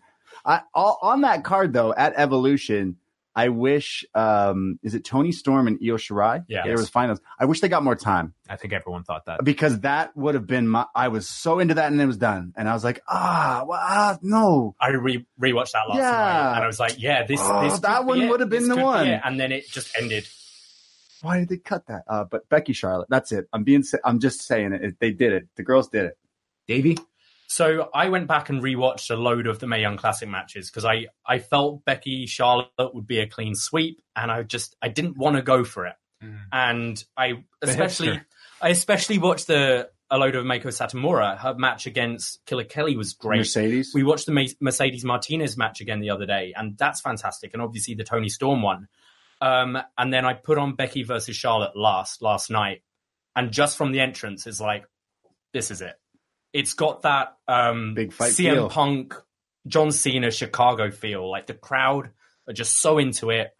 The big match feel, and you're like, yeah, this is the best match of the year. Wei, your pick. Yeah, honorable mention to Satomura and Storm. That was also my favorite match from the Mae Young Classic. I think Kairi Sane and Shayna Baszler have had a number of tremendous matches, but maybe none of them that really kind of clinched it in terms of, I guess, as grand of an importance and, maybe as epic of a feel as I would say Becky versus Charlotte at Evolution. It was a show where I think these two were called upon to really deliver a classic, and that they did. So that was also my match of the year. Okay, I'm going to quickly just rattle through the top 10 finishers here, starting with number 10, which was the Women's Royal Rumble. 9 was Shayna Baszler, Kairi Sane from TakeOver War Games. Followed after that with Meiko Satomura and Io Shirai from Sendai Girls. Miko Satomura versus Mercedes Martinez from the Mae Young Classic. Momo Watanabe versus Io Shirai from Stardom Queens Fest. Toni Storm versus Meiko Satomura from the Mae Young Classic. And then our top 4. 4 was Shayna Baszler, Kairi Sane from TakeOver Brooklyn. 3rd was Ronda Rousey, Charlotte Flair from the Survivor Series. 2nd was Asuka and Charlotte from WrestleMania. And number 1, 71.2% of the vote, Becky Lynch versus Charlotte Flair from Evolution. So a wide array of choices there for women's match of the year, which naturally takes us to men's match of the year, a very, very, very deep category. This is a controversial topic too. People always get heated about this. Well, then we're going to put all of the heat on Wei to start things off. Okay, no problem. You know, I don't even think it's a tough argument, but 2018 could be better, the best year of pro wrestling the best history. year of pro wrestling. So, if you didn't even to cut you off, if you didn't even watch, like, if you're just a WWE guy, because I know people listening are, you still had great stuff that happened. Mm-hmm. Maybe, you know, maybe not WrestleMania, but other stuff, it was really good. But if you watch everything, then you had a real good year. This, to me, was the toughest category. And this was a category that I kept in mind the entire year, thinking about which one I'm going to choose. So in a year where I think you can have so many great technical matches, for me, what ends up making the difference is my attachment to the characters and the storyline. And for me, the one I was most attached to this year was the Young Bucks versus the Golden Lovers from New Japan Strong Style Evolved in March 25th of 2018. This all, of course, came off the heels of Cody turning on Kenny Omega at the beginning of the year. It's a story that tore the Bullet Club apart, and with it, the Young Bucks being caught right in the middle. So this was a grudge that was not set up through baby faces or heels. It was a grudge that was set from a very relatable story of one man, Kenny Omega, having to choose between his best friends and his lover, his golden lover. And when you watch this match from the get-go, you have such a strong sense of friends not wanting to fight each other, but being forced in this situation where, you know, hey, not only are you going with that guy, but you think you're the best tag team in the world, or we're going to jump to heavyweight and prove that we are the best. How could you say this to us? And then it starts off with all of them being really careful with one another, and then it just slowly escalates and escalates and escalates. Throughout the entire match, Matt Jackson could be the best actor in wrestling right now in terms of stand back. The back injury, but just him like internally struggling from like having to beat up his former best friend. I thought it was just magical. Come on, Kenny. That moment where he was put up in the one-winged angel and like Kenny refuses to do it, so he lifts Kenny's arm up to do the one-winged angel for him. It's like, it was gut-wrenching. It nearly brought me to tears, and I can't say that another match in 2018 has kind of come close to that for me. So that's my match of the year. Braden, wow. I just watched that match last night. That was also the best description of. I know. I don't even want to go after that. How am I supposed to go after that? What the? That tag team match is like the best storytelling in like wrestling maybe ever. That is my honorable mention because there's too many this year. That is the best. Fight me, don't at me or at me. Is that the best tag team match ever? Again, it's all subjective, right? You know, right? I think it is. I really like that match. I really, really love.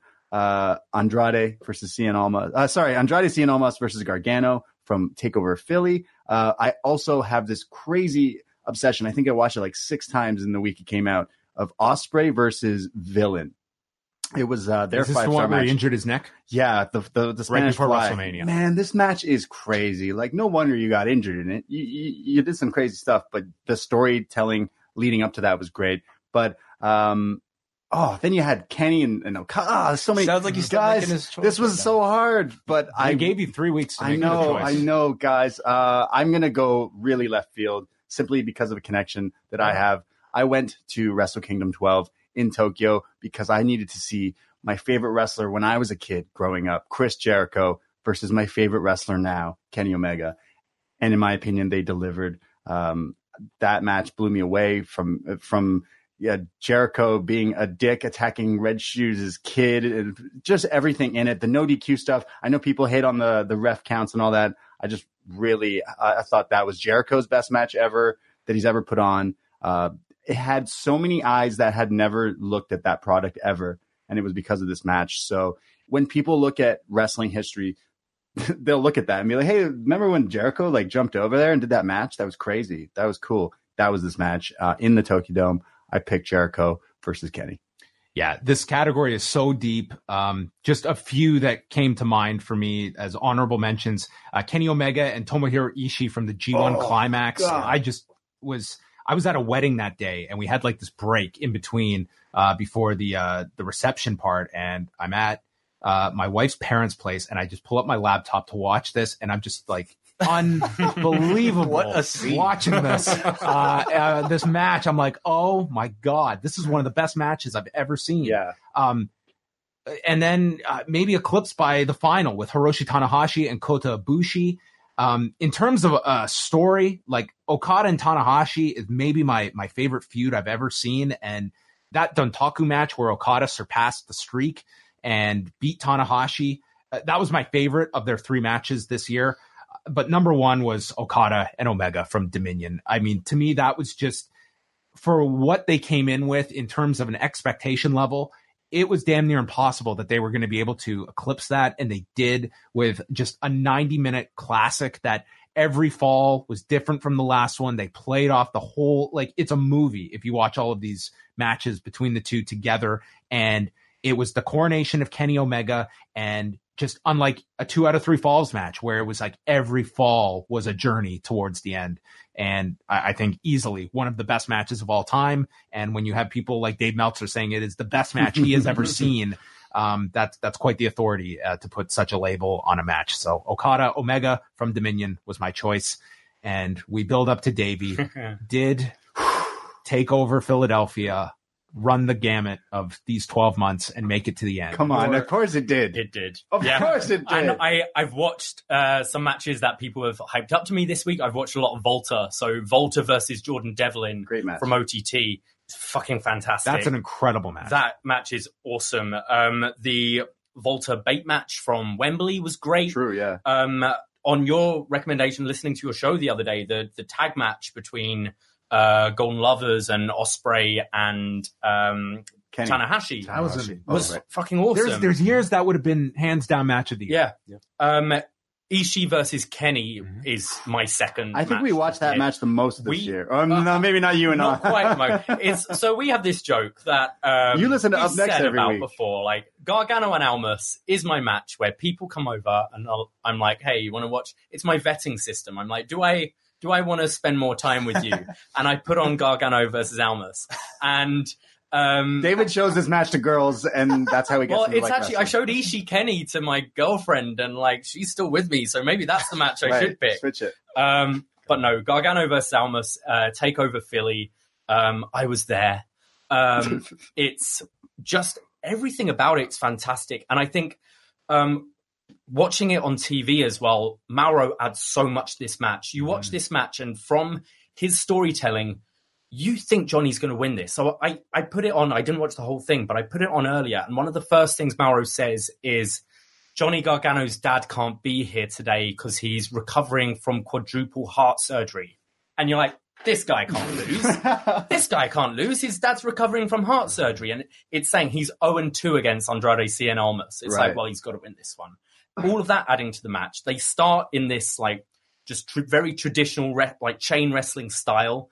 Then it goes like way more into like a lucha style. Then they just go pure strong style, slapping and hitting the shit out of each other. And then you have Zelina Vega and Candice LeRae get involved. And it feels very WWE. Like that's the WWE stuff, all the shenanigans from the outside. And I think actually Almas winning makes this better for me because it's not expected. But you don't care because you just saw a great match. And there's this point in the match where, and you can pinpoint it exactly when you're watching it, where the crowd kind of go silent and then erupt because they're watching, enjoying, and then they go, fuck, this is the best thing I've ever seen, and just get up. And it's no bullshit chance of this is wrestling or whatever.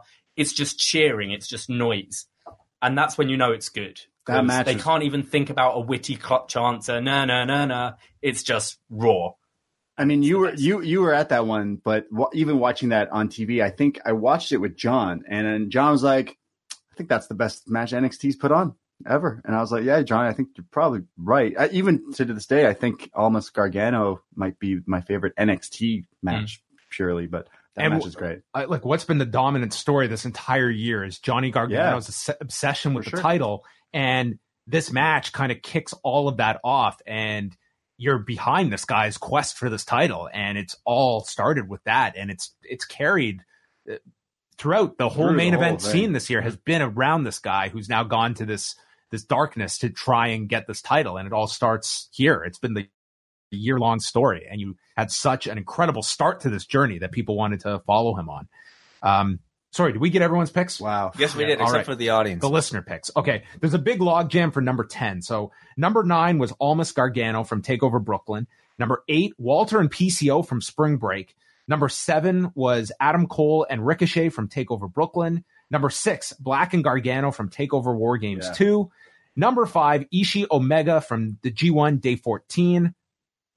I've counted this wrong. Let's just go. We're going in ascending order here. Sure. Followed by Tomohiro Ishii versus Kenny Omega, Tanahashi Ibushi, the 6-way ladder match, and then our top 3 are number 3, Gargano and Ciampa from TakeOver New Orleans. Number 2 was Almas Gargano from TakeOver Philadelphia, and number 1, 33.8% of the votes for Okada Omega from Dominion. This list is so long of votes we got for different matches of the year. A very, very deep category. I would say the deepest of all of them. Best feud of 2018.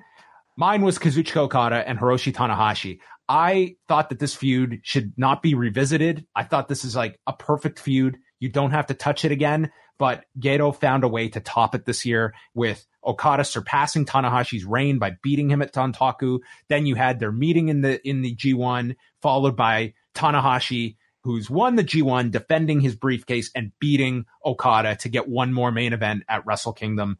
I just thought it was my top feud of 2018. Let's go to Way. My favorite feud of the year was Gargano versus Ciampa from NXT. I thought it was a feud, I think, like Okada versus Tanahashi, that built on several years of a relationship between the two. But I felt like this year was when they really kind of took it to a different level in terms of ambitious storytelling between all the matches that they had. It was a story of, a guy being obsessed with the championship belt and then always being unable to win it because of one man. And then that one man ends up winning the belt because of that dude's own mistakes. What does that do to the hero of the story? It turns the hero into a villain, except a villain who refuses to admit it himself. I thought it was, again, incredibly ambitious. And they pulled off every beat of it, even when they were hit with a curveball with Aleister Black getting injured, turning that somehow into a wonderful stopgap in their story. So that was my feud of the year. Braden? I mimic what Way said. I also choose Gargano and Ciampa, the feud where the original attack, where the logo was already up and the logo is taken down. That was so smart. That was a year ago or so, right? That was last year. It was Wargame? Yeah. No, before that. Exactly. Chicago. So think of how long that has happened, that turn. And now we're that was like May of of 2017, if I'm correct. So the logo has come and gone many times in this feud because they have done it again where they bring the logo up and then they attack. It's the post credits. Yeah, it's great. They even topped it where there was an NXT episode where Gargano has finally won and everything is back to normal and he's like, yeah, it's great. And then he still gets it. They still got you with a secret attack. There was one where Gargano is Ciampa attacked someone when it was off camera, and it's like there's so many different things here where they were just trying to really show you. And Wade kind of talked about how the hatred between these guys. The storyline has gone so far that I will not rest until I see it come full circle because it needs to. It's like something in a series of movies where you're good and you're bad, and something about these two are really great together. I thought everything they've done was fantastic watching wise. Like everything on NXT, their matches were fantastic. The promos, the video packages, the calling each other out, Gargano turning heel, he'll eventually turn back. It'll be fine. I just think this feud is epic in wrestling history. Davey, are you with them? Yeah, they've said everything I need to say. I mean, sorry. You can even go as far back as the Cruiserweight Classic. Sure, of course. Because there was tension building there, and then they had their match, and they were mates again, and then tagging. It's just been one of the best feuds I've ever seen. We might, yeah, it is. And we might even talk about it next year as being. Well, I feel like because Gargano they can both be on the main roster next year, and you may have a very different opinion. God damn it. Gargano has to turn back eventually, but they can't rush that. So I'm like, if this is a book of 30 chapters, I feel they're at chapter 22 right now. Yeah. They've still got a way to go before they finish this. It's by far my favorite.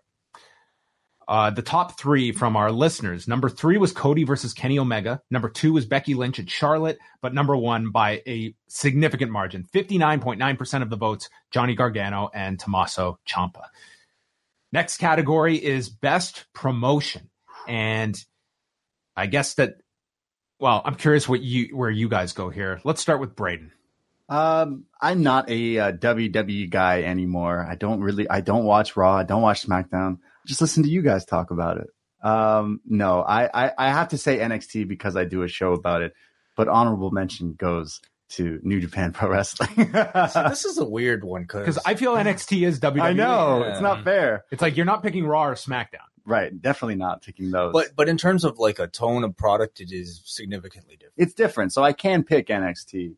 I picked NXT as my favorite wrestling show, so I very well could just pick New Japan to be not WWE because they've done some things this year that have been crazy. The past few years for New Japan, I'm sure have just came out of nowhere for them. It's just been crazy. But like I'm going to treat NXT as its own promotion, and I'm going to pick it because we've had such great TV matches, like a 3-way with Ricochet, Dunn, and Cole, the tag match with Mustache Mountain. Like everything in NXT is different than the main roster. We just picked a feud of the year. That was 2 guys from there. Like everything seems different, and it's an hour show. The promotion itself, it doesn't feel like a promotion, but I'm going to say it is. I think that the differentiation, though, is that if this were its separate thing, they wouldn't have access to this talent. It would not be making money. And it would be viewed very differently because this would not be a business success if not for the overseeing of the WWE, where its chief function is not to be profitable. It is to get talent ready for the main roster. Yeah. So it's got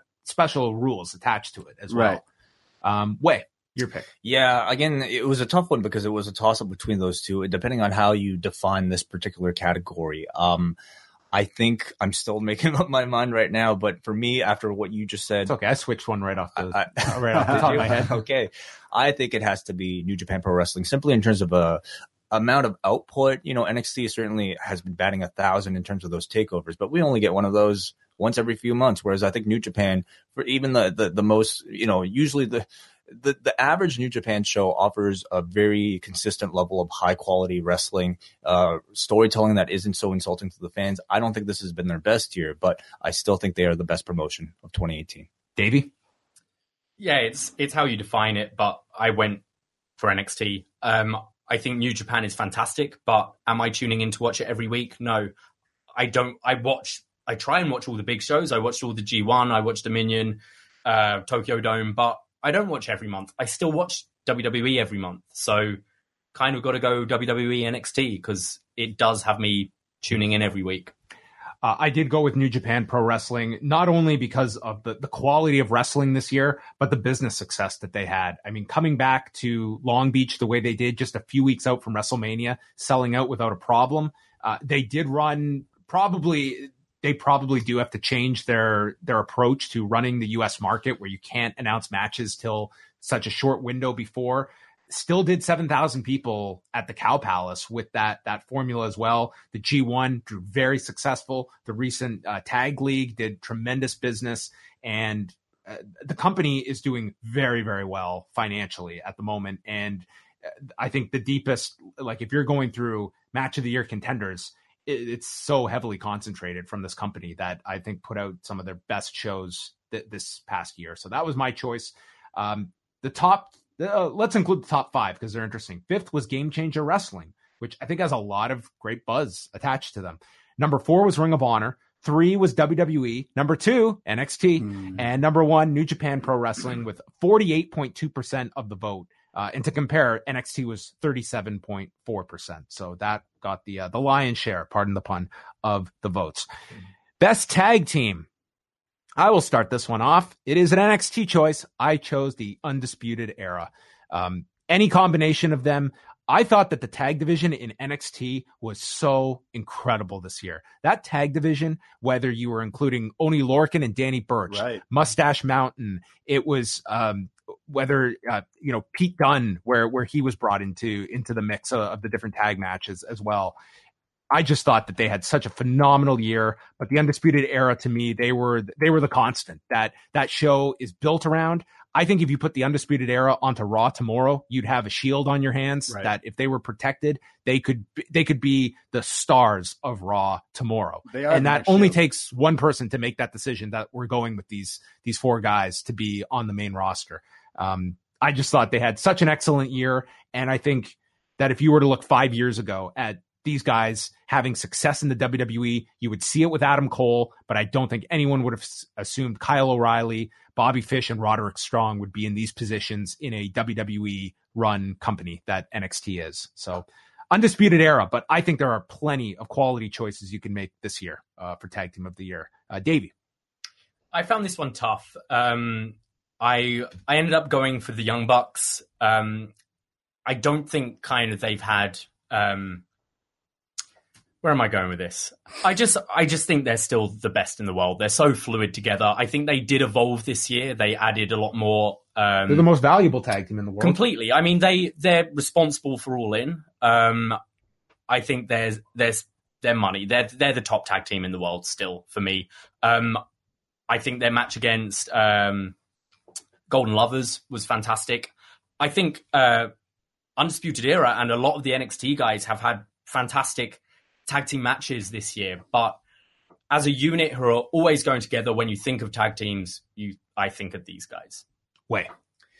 My choice for best tag team of 2018 was the Golden Lovers. To me, all different choices. They are the team that made me the most excited about tag team wrestling in 2018. You have two of the best wrestlers in the world reforming together after several years apart. I thought the story and the moment of them finally catching up with one another and embracing was one of my top moments of 2018. And they were they're still having show-stealing performances every time the two of them tag together. You couple this with the kind of not so subtle overtones of a serious romance taking place between the two. I thought it completely, at least, is moving in towards a direction that is helping break down barriers in a traditionally art form that doesn't treat homosexual relationships very well. So I think they are called mind games that are going on. Yeah, not so much. So I feel like they bring a great deal of social change to professional wrestling. And for that reason, they are my favorite tag team of 2018. Braden? That was so well spoken because it's true. You mentioned that was your match of the year was the Young Bucks and the Golden Lovers because like just everything that the moment where Kota and Kenny got back together this year, it was like, it made me want to cry almost watching. Yeah, it was this great. This was a story taking place in Japan. Yeah. You know who I feel in terms of that subject is not as maybe forward thinking as many other countries. It was so. You are not wearing your Golden Lovers hat, by the way, which I'm very upset by. I would say that, yeah, post hats. I also pick the Young Bucks. I have to give your Golden Lovers a shout out, but they were in that match, and those guys are the number one. They had All In. You could have told me Kenny Omega, Okada, Villain were going to be on that card. But the fact that it was like theirs made me want to go to it because I've seen them in a crowd of like 100 people. I've seen them now in the Tokyo Dome where they filled that place. Like everything they've been doing is fantastic. I'd say other than the Golden Lovers match, they've had like a crazy year. I couldn't pick anything else other than that match. But then that one is like the one for me. Like if I had to show someone a Young Bucks match, that would be instantly the one because it's just so mesmerizing. Everything must be so hard to become friends with you two because you just have a stack of like matches that we have to put you through the vetting process. It's like just this one. What do you think of this? What do you think of that? Huh? That's us. That's what we do. That's why I found it hard picking them though, because I could only think of that match, and I'm going through all my other picks. I'm like, oh, they had that match, and then but they're just really fucking good. My favorite thing to do is find a friend of mine who doesn't like wrestling. And then I say, okay, can I show you something? I'll roll a nice big fat one, we'll smoke it, and then we'll watch some Japanese wrestling. Most people look at you like you're crazy. And then they watch it and they go, that's fucking nuts. Who is Kenny Omega? And is he really injured? What happened to his leg? Is he going to survive? Who's Kota Ibushi? I'm not lying to you. Many of my friends do not know anyone in WWE other than John Cena and The Rock. But they're asking me, hey, that Will Ospreay, is he injured? Because his neck looked like it really got hurt in that Spanish fly I saw his thing. Twitter account. Yeah, they're like, I'm like, you don't even follow this, but you're into the weird Japanese stuff. And it's because of the weird crossover that these guys, I'm going to say being the elite guys, they bring the interest there and then people stay. So like I said, all the eyes were on Jericho and Kenny, but I could imagine all these people tuning in and then seeing like Suzuki shave his head. And you're like, what is this? This is crazy. I need to watch more of this. And I don't know how we got on this, but the Young Bucks, the best tag team of the year. Well, guys, the listeners have spoken. Number 3, the Golden Lovers. Number 2, the Undisputed Era. Wow. And number 1, 38.4%, the Young Bucks. Too sweet. So there you go. The Beautiful. top 3 tag Bullet teams. Club is Number fun. 4 was the Usos, which I think that's a pretty tough argument to No, make. they're great. Dream matches. Not but- this year. Oh. They were barely on TV this year. 2017, I think they're neck and neck with the Young Bucks, if you want to call That's tag a team dream of the year. match But right there. I thought this year was a very big disappointing year for them, and through no fault of their own. Okay, final 3 here. Starting off, we have Actually, wait, final 4 because of the last. I think final No, we 3, have the including the last Oh, one. okay. I'm sorry. Yeah. You're right. best female wrestler. Starting off with Davey. So I was thinking Becky Lynch, but then I was thinking that's only from SummerSlam onwards. That's only half the year. And really, it's only 1 match, 2 matches, that TLC match. Unfortunately, I don't watch the women's independent scene, so I can only go by WWE. So I'm going to go to the Mae Young Classic, and who I felt had the best tournament and was someone I'd never heard of before and made me want to watch more of them. And that's Meiko Satomura. I thought she was the star of that whole tournament. As I mentioned earlier, her matches against Killer Kelly, Mercedes Martinez, and Toni Storm were all really, really fucking good. And each one topped the last one. And yeah, I definitely want to check out more of her. So she's my female wrestler of the year. Braden?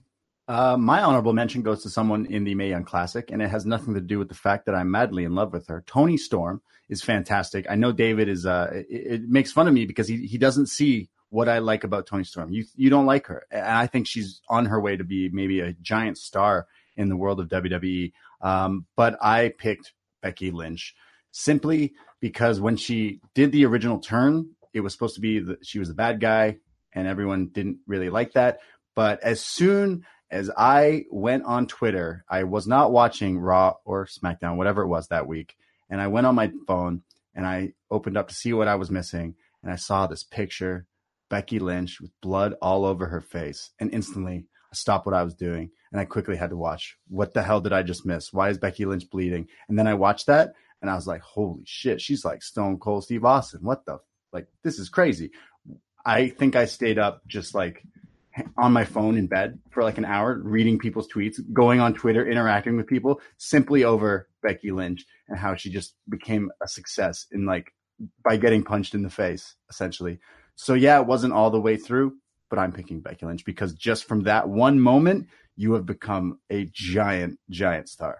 Yeah, I think that ultimately 2019, she's maybe the most intriguing WWE performer to see what business impact does she now have. She feels like such a hot character, but as she was catching fire like this fall, like she's just come back now, I'm very curious to see how is she positioned on house shows. Does she start to headline these house shows? And when tickets were going on sale in the fall for shows in the early part of 2019, are we going to see an increase now in business because of Becky Lynch? Because that's something we don't know of. Television numbers haven't gone through the roof with her yet, but 2019 could be a year that we see her become that drawing star, as well as someone that you can just see all the makings of someone that can be a huge difference maker for the company. I chose Becky Lynch. Yes, it was half the year, but I just thought it was such a big part of WWE this year. And, for so long they were looking for to try and get the women into these prominent spots. But now there is someone that there's not even the argument against it now. When you look at TLC this past Sunday, there was only one choice to put on last. It is like this woman has fully made this women's division the main event division. It's, and I put a large part of it on her shoulders and on Ronda Rousey as well. So Becky Lynch was my choice, and Way. Very well said by all of you. I think from a technical standpoint, Meiko Satomura was the best women's wrestler I watched this year from the Mae Young Classic. But I have to agree with these two men. I think from it's rare that I think we have a female wrestler who is not just the top star in her division, but the top star of the entire WWE. She is Stone Cold Steve Austin in 1998. It's Becky Lynch. Best male wrestler. I'll start this one off. I think you could make solid arguments for Kenny Omega, for Tomohiro Ishii, Will Ospreay. In the end, I chose Hiroshi Tanahashi, and it wasn't that I think he had the most classic matches this year, but the 3 Okada matches, the G1 final with Ibushi, the tag we just talked about from last weekend with Ospreay against the Golden Lovers, and it was the story of Hiroshi Tanahashi. I think that had a big impact on the G1 drawing well. I think him tagging up with Okada for the second leg of the Tag League tournament, that was a very big help for the business of the Tag League tour. And he's going to headline Wrestle Kingdom, which has got off to a tremendous start. And I think that he's just had this great story throughout the year. And I think it's many different factors that you look at for Wrestler of the Year. He had the great matches. He drew in a big position. And also, this was someone that years ago, I think I went 3 years in a row voting for him. And then there came a year where I just realized he's not at that level anymore. And I'm probably never going to vote for this guy for Wrestler of the Year again. And I thought he did it this year. And that was remarkable considering all the injuries he's had. He has adapted his style, and his storytelling is still at the absolute top. And I cannot wait for this match with Kenny Omega that I think will be just a masterpiece at the Tokyo Dome. Let's go to Davey. I went for Johnny Gargano. I think he's had a huge year in NXT. His matches against Ciampa were fantastic. His match against Almas, obviously, not just the one at that takeover, but his TV matches as well. The way he's changed his character, going into that match against Black, which was arguably the best match that night. He's just been consistent. His promos are believable, whether he's a heel or a babyface. His motivations are believable. He's flawless in the ring, and has had the most compelling story of the year. So Johnny Gargano is my Wrestler of the Year. Braden. My honorable mentions is a crazy long list. You said some of them. Will Ospreay. I feel like he was not talking. I nearly chose him. Honestly, he's had some crazy matches. The 4-way at Wrestle Kingdom holds a place in my heart. The in Japan, the crowd is so quiet most of the time until it gets to that one match that makes them go batshit crazy. And that 4-way, all of a sudden, this girl beside me pulls out her Daryl and is losing her shit when Will Ospreay attacks Takahashi. That's another guy who should be on my list. Guy does a running drop kick from one end of an arena to the other. He crazy. He did make my honorable mentions. But the number one honorable mention is Johnny Gargano. I damn near picked him because I watch NXT all the time. And just like Dave said, he's great, but he's not Kenny Omega. And Kenny Omega is my Wrestler of the Year. Guy started out wrestling Jericho, stole wrestling from me. Instantly, that match changed everything for me. I was like, all right, I'm done. I'm good. I can check out. Then he had what maybe some people call the greatest wrestling match ever. You can decide if that's true or not. Against Okada at Dominion. And then if that wasn't enough for you, he wrestled Pentagon in Chicago at All In. Damn near stole the show for me there. And then I had the tag match with the Bucks and Kota Ibushi. Oh, wait, he also fought Kota Ibushi, which could have been match of the year. Like everything Kenny Omega touches turns to gold, and he's a golden lover. So he also drew that six-figure gate for Northeast Wrestling Phoenix. Right. Back in October. Yeah, and I wanted to Phoenix go to that. is a guy that I think should be on people's list as Sure. well as someone to consider. He had an incredible year. I just when you described Okada Kenny as a movie earlier talking right now, that's what I felt like that every time the video package with you lost everything. Well, you have to gain it. Well, what will it cost? Everything. And like that alone made me go, oh, goosebumps. So Kenny Omega, Wrestler of the Year. Way.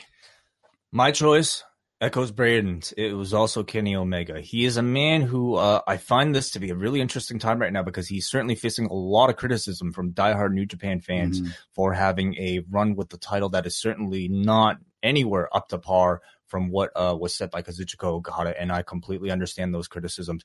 That said, though, you look at his body of work in 2018, between all the matches that you just mentioned, the CEO show that he put on, even as late as right now, having that Golden Lovers match against Tanahashi and Ospreay, to his performances in the G1, where he always delivered. So to me, he is the best wrestler of 2018. I forgot to get to the listener's pick for best female wrestler. That was Becky Lynch, 71.5% of the votes, followed by Charlotte Flair and Ronda Rousey. Best male wrestler from our listeners, number 3 was Seth Rollins with 12.9%. Johnny Gargano was number 2 with 18.6%, and number 1, Kenny Omega, 22.7%. 8.9%. And our final category is biggest story of 2018, and we send it back to Wei.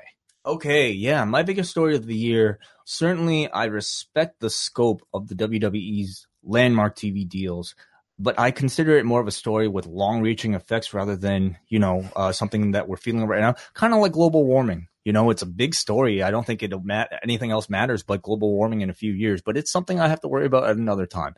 I thought the biggest story for me in for 2018 for me was WWE Crown Jewel. The WWE's involvement in Saudi Arabia in general, especially amidst one of the most obvious assassinations by a government. To me, it was a story that reached the biggest mainstream attention for professional wrestling in 2018 with specials from John Oliver and numerous news articles from various sources. That was my pick for biggest story of 2018. Braden. I mean, realistically, that one, that's a big one. That's a doozy. I'm going to pick one because y'all know being like a wrestling fan and someone, and on all your friends or family, they all know you as the guy who likes wrestling. So whenever something in the news happens and it involves wrestling, they go to you about it. Well, I don't know how many fucking people came up to me this year being like, so what's the deal with Ronda Rousey? So she's not fighting for real anymore? So she's doing it like she's fighting fake now? Like, what's up with that? Ronda Rousey at WrestleMania is just, I don't know, Ronda Rousey in WWE, in a match, whatever you want to call it, just Ronda Rousey in WWE. I still hear people in public talking about this. Well, yeah, she's washed up. She's fake. She does fake shit now. That's still people talking about it.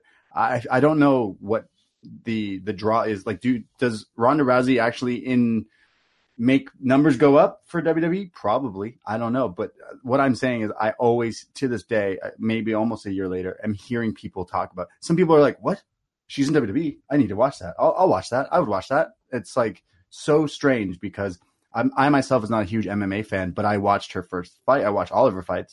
And then when she came to WWE, it didn't really care for me. But then noticing everyone else talking about it makes it so much stranger. I would say it's that plus also her ability to actually live up to the She's billing. Great. Like in ring, she has been fantastic. I don't think anyone expected this level of involvement throughout the year. Right. Like beyond WrestleMania, like how sporadic would she be around?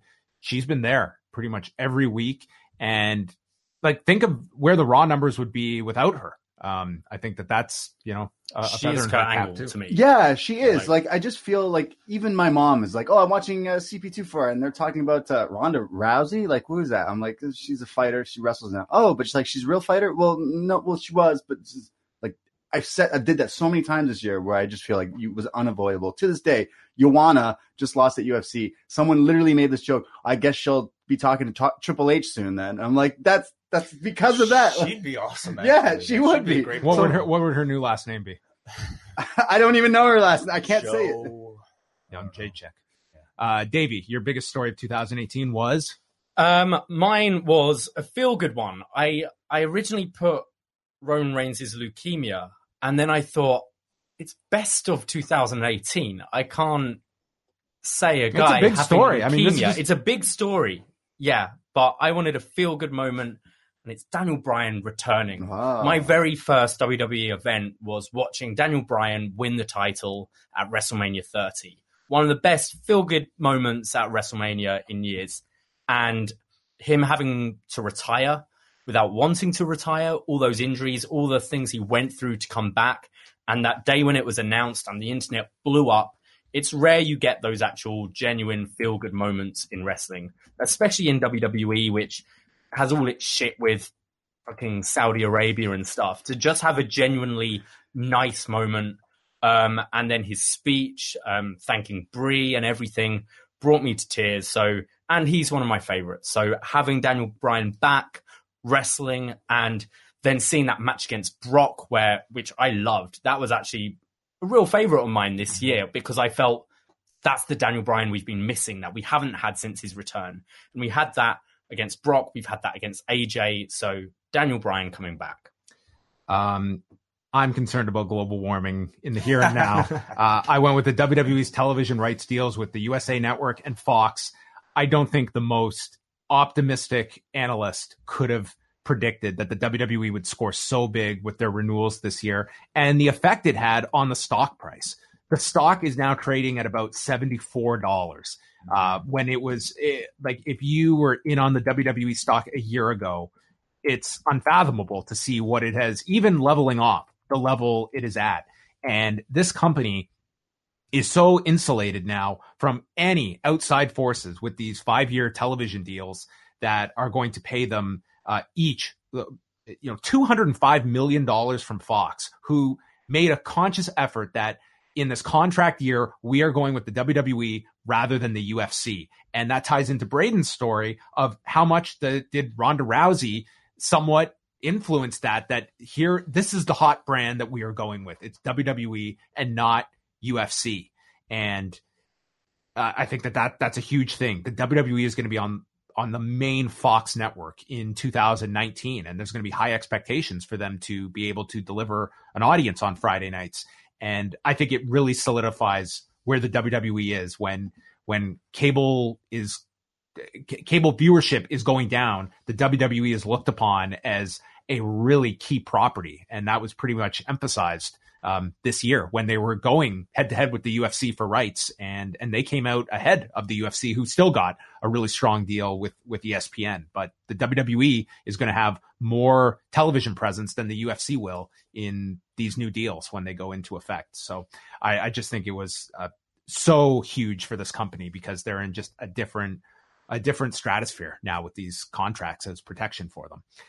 That wraps up all of the awards, but we do have the listener choices, yes, for biggest story. So I'll read some of these before we get to the top 3, some of the ones that stand out here. The Madison Square Garden sellout with Ring of Honor and New Japan, the Elite contract speculation, the rise of Becky Lynch, All Elite Wrestling, which kind of ties into the Elite contract stuff, Ronda Rousey coming in, Daniel Bryan being cleared, the Fox deal with WWE.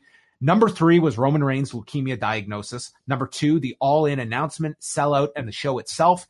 And number 1, 20.5% voted for the WWE Crown Jewel controversy as the biggest story of 2018, which, I mean, that was enormous. I think, just the most disgusting promotional tactic that you could envision of just everything together of what was produced. It's a great segue for next week's show. Next week, are you guys going to be able to return as our returning champions, reassembling the panel next week? Of course. Absolutely. You've gotten through stage 1 of the post 1 climax, and next week will be our worst of 2018 show. The post 1 climax. It's late, Braden. I want that on a shirt. We are almost 2 hours deep into the show at this point.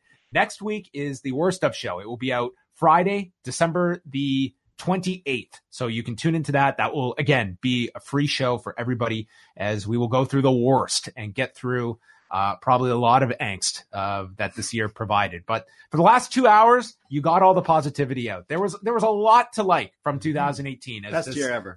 These past 2 hours displayed. But next week, trust me, we will find plenty to complain about that 2018 brought us as well. So first of all, I want to thank you guys very much.